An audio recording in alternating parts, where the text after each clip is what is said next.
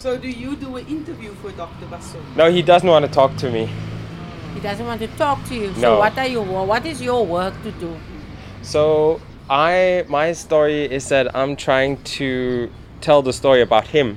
Or tell the story about him. Yes, and you can say what he used to do, but also his legacy. His legacy. Yeah. This is Rasmus Bits. He is talking to residents of Durbanville, a suburban town on the outskirts of Cape Town. He is across the street from the private hospital Mediclinic.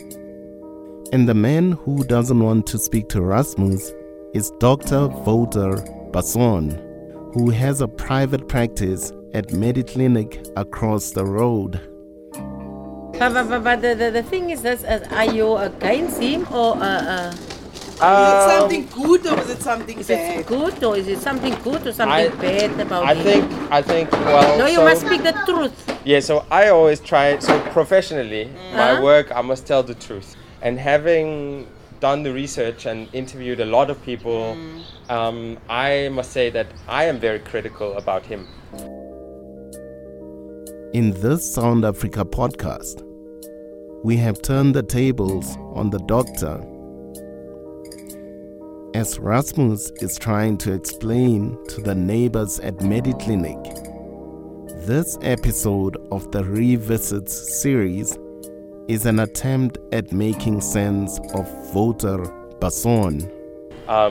I think that he has done some very terrible things in his life. Yes, in his past years. But And he's never apologized for anything. You know? But now he's a good doctor. He helped See, that's the people. question, right? That's the very good question. Is that enough? Is that fine? No, the thing is, he saved my uncle's life, so I can't say anything bad about him. But the thing is, But if he's bad, then you must tell him, hey, fuck you, man. You must fucking get your fucking things right, man. Is that enough? Should we just move on? This is the question we are asking in this story. My name is Neo Rakajani. We call this episode Examining Dr. Death. And the story begins not in Durbanville, but in a park in Pretoria more than 11 years ago. Rasmus Bits tells the story.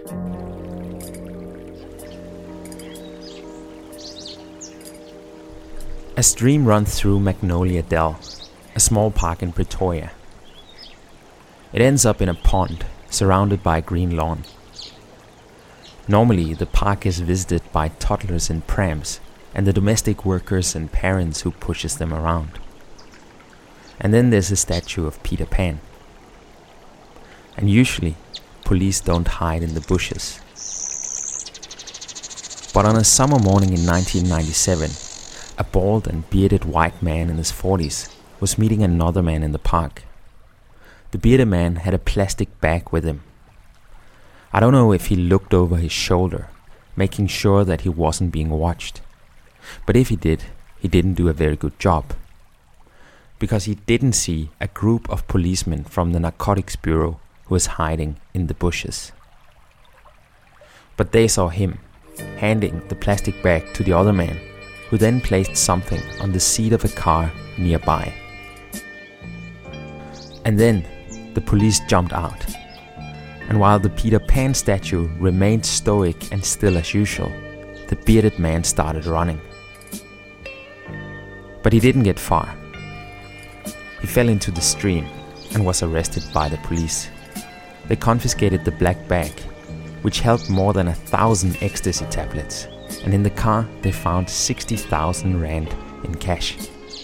The bearded and balded and now also dripping man was Wouter Basson, also known as Dr. Death. I know how this played out from a book called Secrets and Lies. It's co-written by a woman named Chandra Gold. She's an expert in chemical and biological weapons. Basson earned his nickname Dr. Death when details of his work as the leader of Project Coast, a secret apartheid-era military program, was being exposed to the public. This story is my attempt at making sense of how Wouter Basson ended up with a black plastic bag of party drugs in a park in Pretoria in 1997. But also how he's never been punished and still is practicing medicine and instructing students in Durbanville today. On the surface, the answer to the second question is easy. Wouter Basson was never sentenced for any crime. And because the case against him in the Health Professionals Council of South Africa is still ongoing, he's kept his medical license. But to me, this is not a satisfying answer. It's a technical, legal argument towards an ethical and moral question. Basson has never admitted any wrongdoing. He's not told the full story or apologized to the victims of the program he headed. In the public, we still have only a fragmented, blurry picture of what happened. The one man who knows everything is, of course, Basson himself. Hello? Hello. You are speaking to Rasmus Spitz. I'm a journalist who's working on a radio story. And I was wondering if there would be any chance that you might be willing to give an interview. I'm in my consulting rooms at this stage. I'm working with patients. If it's got anything to do with the Magnus Malan case, you can phone me this afternoon at 6 o'clock, all right? This is not about the Malan case, and I didn't call back at 6. Because Basson says he doesn't want to talk about the past. So instead I decide to visit Chandra Gold, the chemical and biological weapons expert who wrote a book about him and Project Coast. Today she lives in a village in the hills above the sea on the Garden Route. On the phone she's told me that she's skeptical of the story that I'm doing. She thinks the story of Project Coast is bigger than Basson. It's 5 hours drive from my home in Cape Town, and on my way I think about whether she's right. If focusing on Basson hides more than it reveals. Or maybe, as some people say, I should just let the past be the past and let Basson treat his patients. But in spite of what she thinks about my story, she welcomes me into her home and we sit down on the stoep outside her wooden house. Okay, so this place is Hookville. It's a little village near Wilderness on the Garden Route. It seems on a day like this where it's like, not too hot, then you can sort of feel or smell the ocean is like just over there, down the hill, and it seems like a really idyllic place. Is that also what it's like being here? Yeah, it really is in many ways. Of course, we have the same social issues and problems that most South African small towns do. It's a divided town. There is a township that's just out of sight around the corner where about 500 families live. But like any other place, the rich, predominantly white people on this side of town are suspicious and believe that everybody living on that side of town is a potential problem if they're not their domestic worker.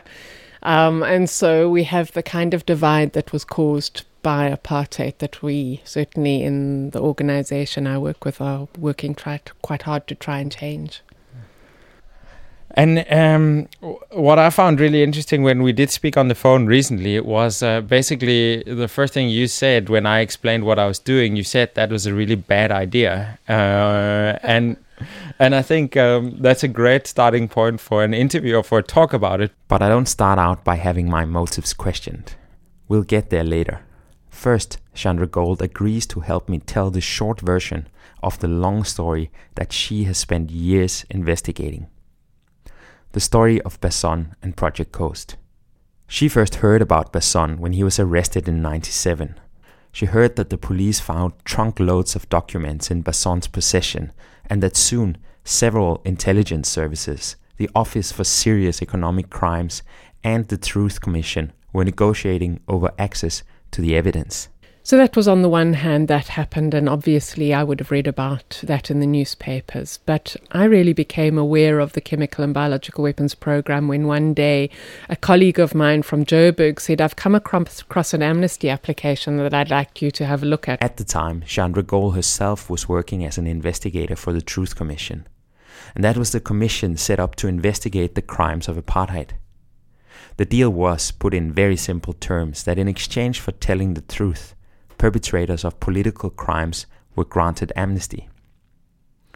And the application that ended up on her table was from a scientist called Jan Lawrence, and Chandra Gold was tasked with this investigation. And it was through interviews with him and other scientists that started coming forward that a picture of Project Coast began to emerge. It seems as if the program had its inception after the 1976 uprising and the following police killings of hundreds of protesters, because the South African government now wanted to look into new ways of controlling crowds. For example, other forms of tear gas and other chemicals. At the same time, South Africa was fighting a war in Angola. Here they were facing Cuban troops and Russian military advisors, and as the story goes, they wanted to be prepared for the use of chemical weapons. Meanwhile, Wouter Basson, a son of a policeman, has studied chemistry and medicine and entered the military. He'd been promoted to lieutenant colonel, and in 1981 he was offered the job of heading up the program. Well, I think at that stage they were looking for somebody with the kind of expertise that he had and knowledge of chemistry and so on. Somebody who has a medical background or a scientific background, and somebody who would be keen to do this. And Basson was keen to do it. He was ambitious. I think he saw this as a way of rising through the ranks, as an ambitious person would look for opportunities. And of course, it was an exciting opportunity. There was a chance to travel across the world to gather information. So I think he was also drawn to it for that reason. We know from trial records and interviews that Basson did travel the world. He infiltrated both leftist and right-wing groups in the US, visited European countries on both sides of the Iron Curtain. He said that he was never formally trained as a spy, but that he improvised and learned what he needed to know to develop what became Project Coast. The military had a policy of threading all paperwork about Project Coast every 2 years, which has made it hard to understand exactly what Basson was up to. We've pieced this together, and I think that there are many questions that remain certainly in my mind about this program.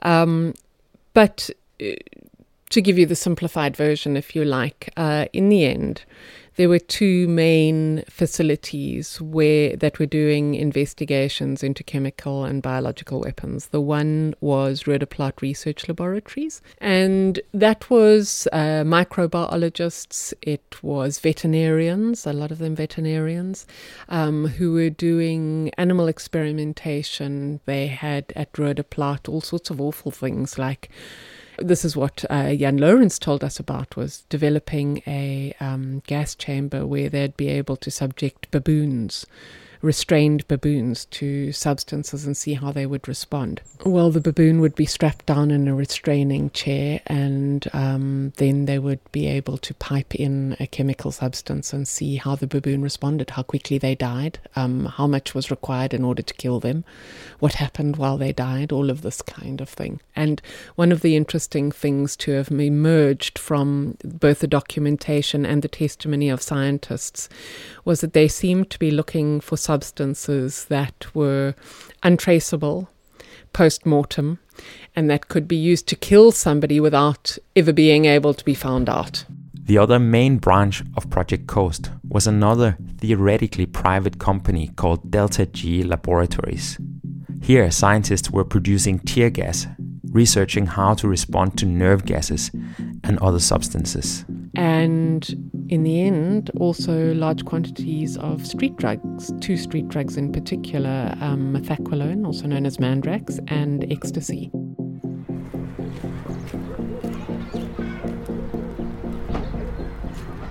Hello, how are you guys? Alright. Can I walk in?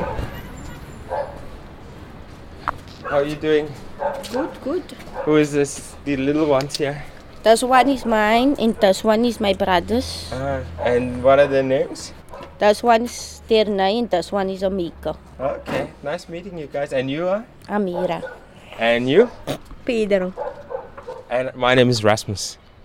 So I'm a radio journalist working on a story about Dr. Wouter Besson over here at the hospital across the road. Do you know him? You never heard about him? And you? No. You can ask that lady. She's working there by that hospital.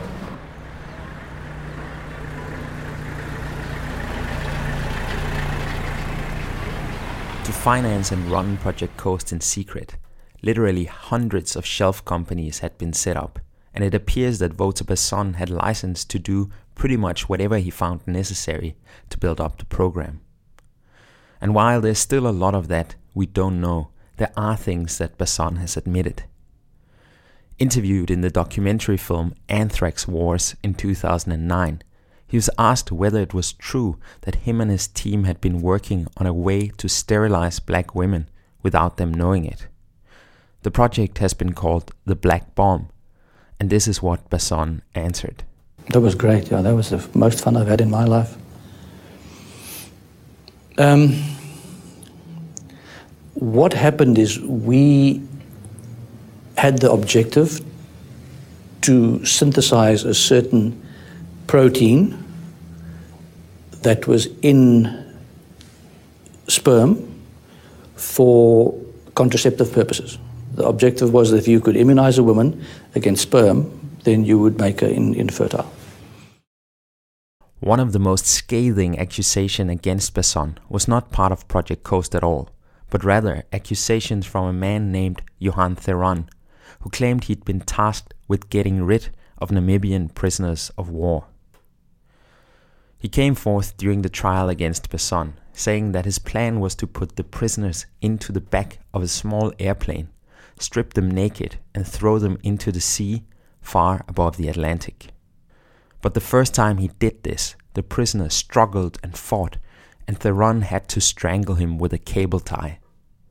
This he didn't want to repeat, so on the advice of his superior officer, he went to Besson for help and instructions. The horror of the story is that Theron alleges that they injected up to 200 people with tuberine and scoline, which are muscle relaxants, which meant that when they were thrown out of the aircraft, they were paralyzed, probably begin suffocating, but fully conscious, and then thrown into the sea. Now, who those people are, we don't know. And did that actually happen? We have Johan Theron's testimony, and we have log books from the flights that was presented in evidence in the court. But there was no assistance coming from the Namibian authorities to assist in identifying who those might have been and if it actually took place. Why was that thrown out of court? Because it was, right? The judge didn't believe Theron. As you can hear, Besson did get his day in court, but not until 1999. Towards the end of apartheid, Besson was tasked with shutting down Project Coast. Because of the complicated structure with shelf companies across the world, not unlike an international crime syndicate, this wasn't a simple task. And it also wasn't the only thing Besson was doing. Well, on the one hand, he was doing things like consulting on a railway in Tripoli, in Libya. On the other hand... Wait, how was he able to... Was he a railway engineer as well? No, not at all. I don't know how that happened. It was a really messy process of trying to close down what was happening. It's difficult to make sense of exactly what Besson did in the 90s. There was concerns by, for example, the US and the UK that he was selling secrets and expertise to countries like Libya and others, helping them develop capabilities to use chemical and biological weapons. So other countries put pressure on South Africa to rehire him, to try to rein him in. Like many other ex-operatives in the apartheid defense, it seems he was scrambling to bury past secrets and set himself up for a new life. And it was towards the end of this scramble that he fell and ended up in the stream in Magnolia Dell. But had he become a simple drug dealer trying to run from the police? Not according to Besson, who claimed he thought the narcotics cops were Israeli Mossad agents who were trying to kidnap him. And that's why he ran. Initially, though, he didn't manage to outrun the law, because in 1999, he had his first of many days in court. 3 years in court, over 100 witnesses for the prosecution, a highly complex trial, more than 54 charges against Basson, of which at least half were charges of fraud. And in the end, Basson was found either acquitted or found not guilty on all charges.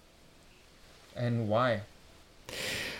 Well, $1 million question, isn't it? In part because the prosecutors were very ambitious in bringing such a huge number of charges against Basson. And quite soon after the trial started, a lot of their resources were pulled. Because there were other urgent things happening, not necessarily for any conspiratorial reasons to undermine the investigation. I mean, it certainly felt like that at the time, but it came down to these two prosecutors working with one investigator, really difficult circumstances, masses and masses and masses of documentary evidence, a complicated trial. And it seemed to us who were watching the trial that from the beginning, the judge was more likely to believe the defense than the prosecution. He was very hostile to the prosecutors throughout, because the prosecution was bringing forward witnesses that were tainted in many ways. There were people who were claiming to have done terrible things themselves and were implicating Wouter Basson. And the only person who testified in Basson's defense was Basson himself. And so in the view of the judge, it was the word of a highly intelligent, professional medical doctor against the word of self-confessed hitman. Yeah, so that would be difficult, but also in this case, I mean, I think in any criminal case, the people who know what's going on are criminals. Like, it's how would you have gotten respectable witnesses to secret warfare programs? Like, how would that have worked? Well, exactly. Looking at the judgment very carefully as we did after the trial, it didn't feel like a very satisfying judgment. The prosecutors tried to take it on appeal and bring some of the charges again. But I think to some extent, by that time, the impetus to continue with this had disappeared and the resources were needed elsewhere. Yeah.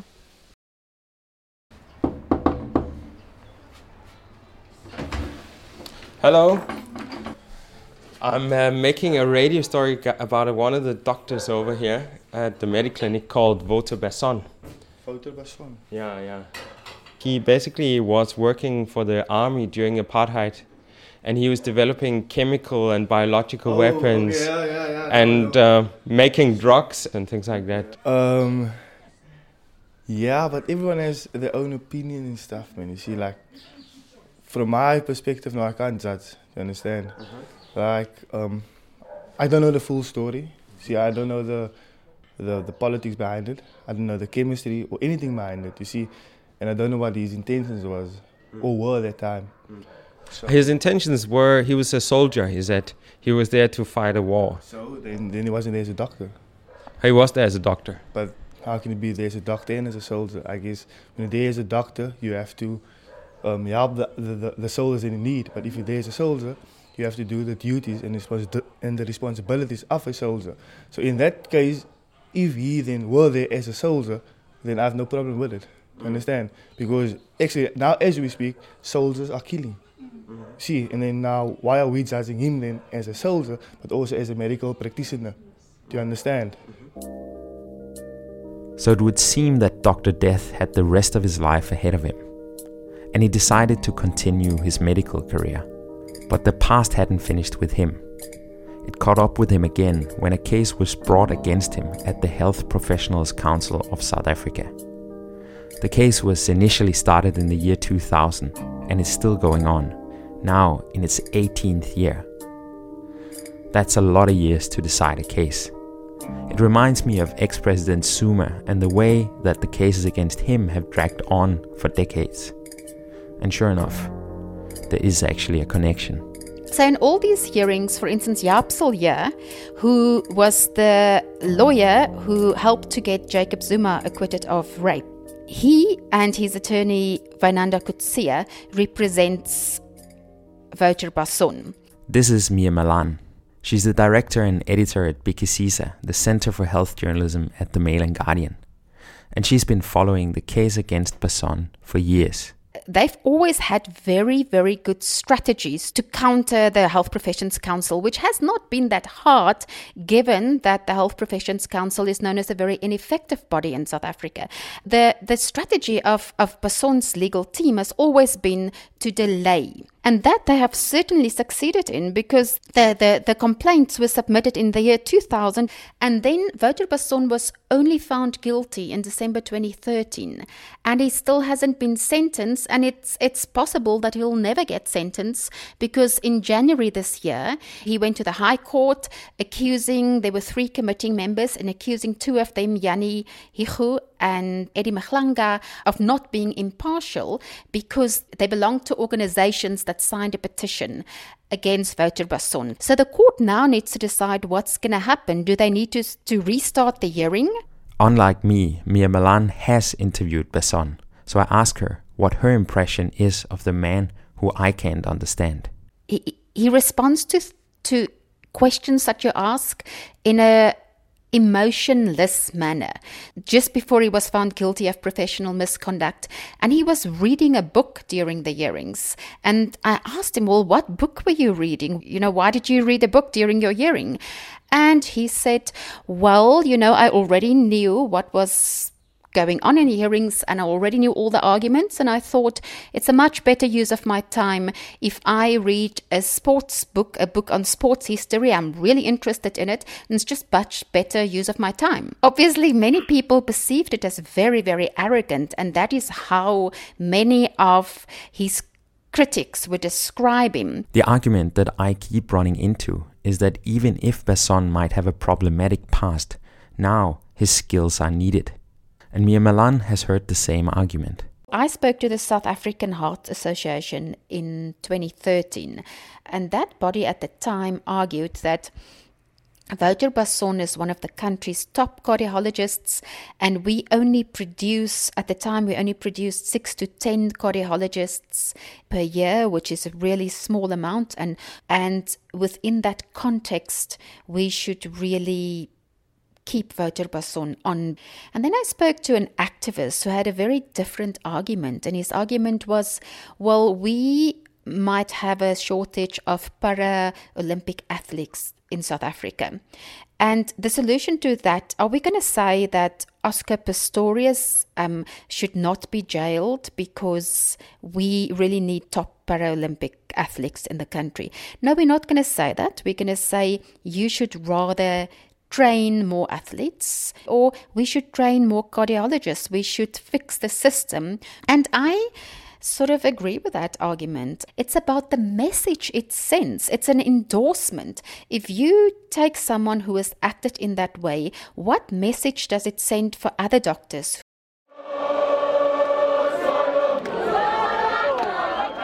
I first wanted to do a story about Wouter Basson in 2016 when I read that he was now tutoring medical students from Stellenbosch University. It was at the height of the Fees Must Fall protest, and it seemed like a mind-blowing paradox that a man like Basson was teaching at the same time as students across the country were protesting and demanding a free decolonial education.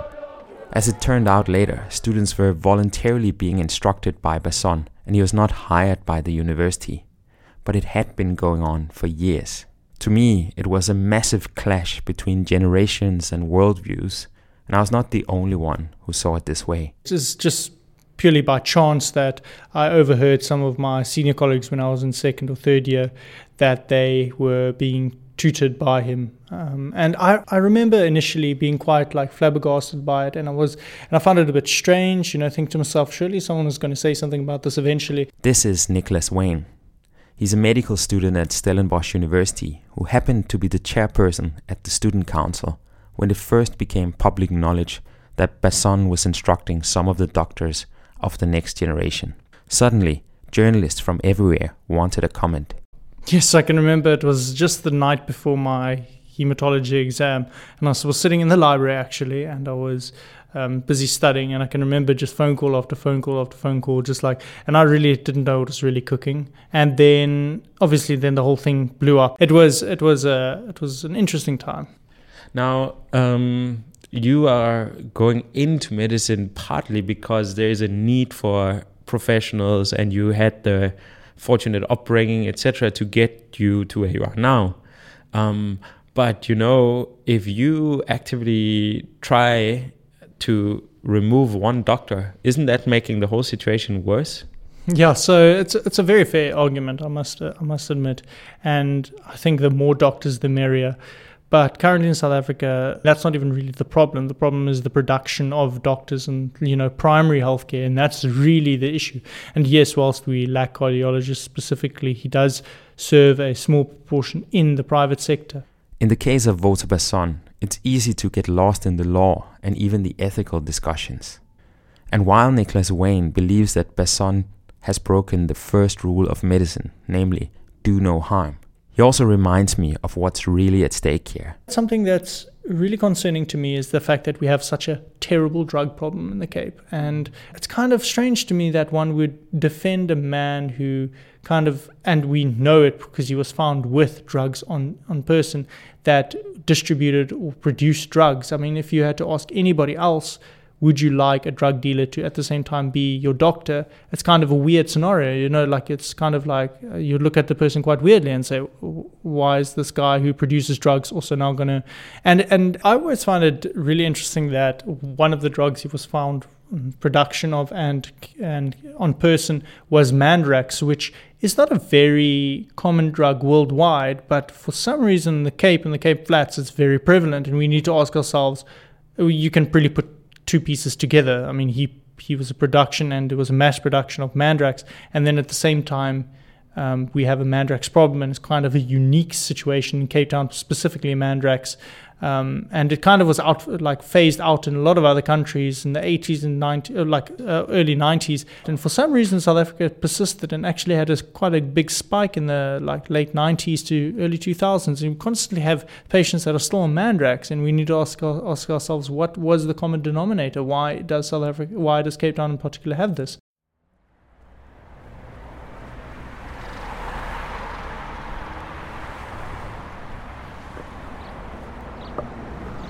I don't know. Because I don't know him. He's working across. He's a doctor.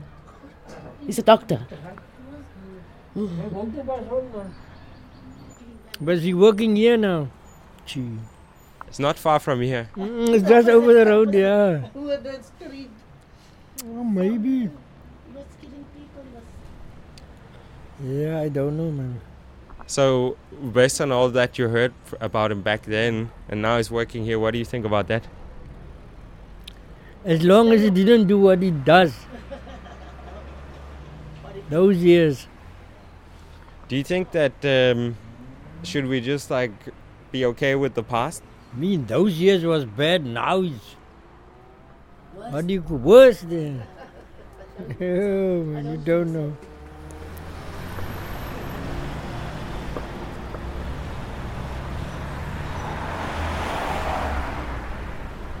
Besides whatever role Basson has played in the drug crisis in South Africa, there are other direct victims of Project Coast that we know about.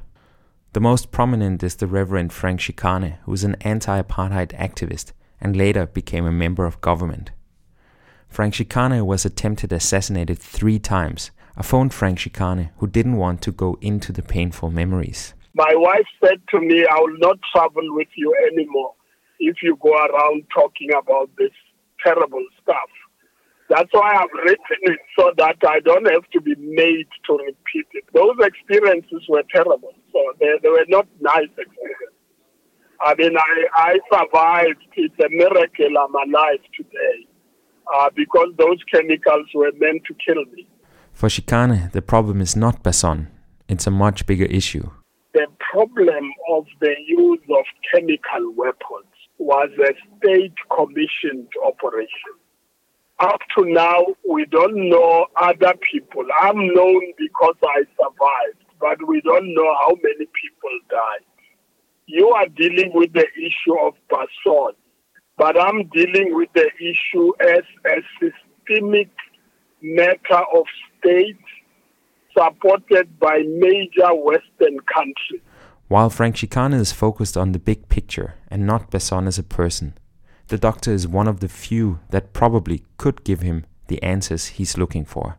But Basson is not volunteering any information. He's running his practice in Durbanville. And he rents his rooms from Mediclinic, a successful private hospital headquartered in Stellenbosch. Of course, I wanted to ask them why they rent offices to Basson and why they would risk their reputation by being associated with a man with his history. Mediclinic, good morning. They didn't give me an interview, but a week after my inquiry, they responded in an email saying that Dr. Basson is an independent medical practitioner who consults from his own rooms where patients choose to visit him. I've spoken to some of these voluntary patients, amongst them a grandmother who thinks he's a great doctor with impeccable bedside manners. She doesn't want to be recorded for this story. She's afraid that she'll no longer be able to visit him as a patient. Maybe he'll refuse treating her, or he will be forced to close his practice. I suppose she believes that we should let the past be the past and move on. Just like the students who volunteer to be instructed by Basson, and the private club Kelvin Grove in Cape Town, who hired him as a motivational speaker. And this brings me back to Chandra Gold, the researcher who didn't like the angle of my story. I ask her what she thinks about the people contributing to keeping Basson in the medical business. You know, I'm not about to judge because I don't know who they are. I certainly am not going to visit Dr. Basson if my heart starts failing, and I wouldn't take my mom to him. But these are personal choices in the end, and I would have liked to have seen a situation where he acknowledged his involvement in this program, his role in the program, and the potential harms that were caused. And I think that would have been incredibly helpful. But he's chosen not to confront or acknowledge that. And so I think it's a real pity.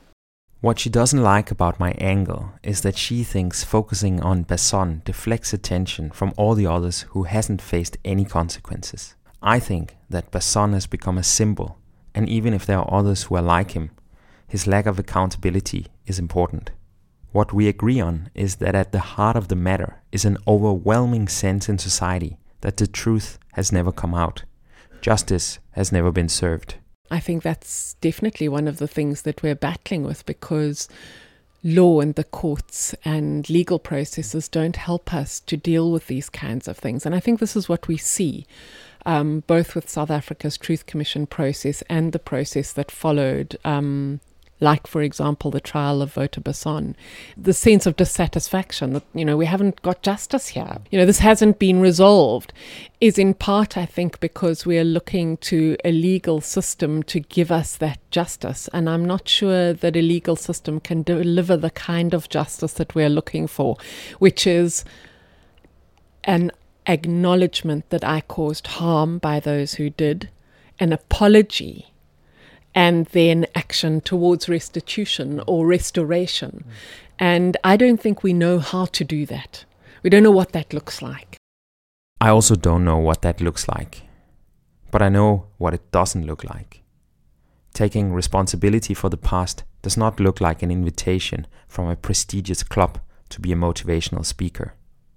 And it doesn't look like a lucrative private medical practice. This story contains a long list of people who didn't want to be interviewed on the record. The patients, the students, the hospital who rents him his offices. And the last man who did not want to be interviewed is, of course, Basson himself. And I went back to our brief conversation and thought about what he'd said. I'm in my consulting rooms at this stage. I'm working with patients. If it's got anything to do with the Magnus Malan case, you can phone me this afternoon at 6 o'clock, all right? Okay. It has nothing to do with the Malan case, Okay, but then, then I've got nothing else to say. What did you want to speak to me about? Basically, I am working on a series of radio stories that is revisiting older stories and see basically how they have panned out and how the interpretation of the events have changed over time, you could say. And one of them is the story about Project Coast and yourself. And Project Coast is dead and buried, and I'm also dead and buried. I have no interest in talking about it ever again in my life. Never again in your life? Never in my life, thank you. It's gone, it's finished, it's forbye, okay? And you're not interested in talking about your legacy or things like that? Nothing like that at all. I know what my legacy is. I couldn't care what anybody else thinks about it, okay? What is it then? Bye-bye, I'm busy. Bye. He's wrong. You can't decide your own legacy. It doesn't work that way. Basson's legacy will be defined by what we know about all he did and did not do, and to what extent he chooses to take responsibility for his past. And of course, Basson himself is only a small player in a society that daily struggles with truth not being told, responsibilities never taken. But you know who's also part of that society? I am, and you are, and everyone else is.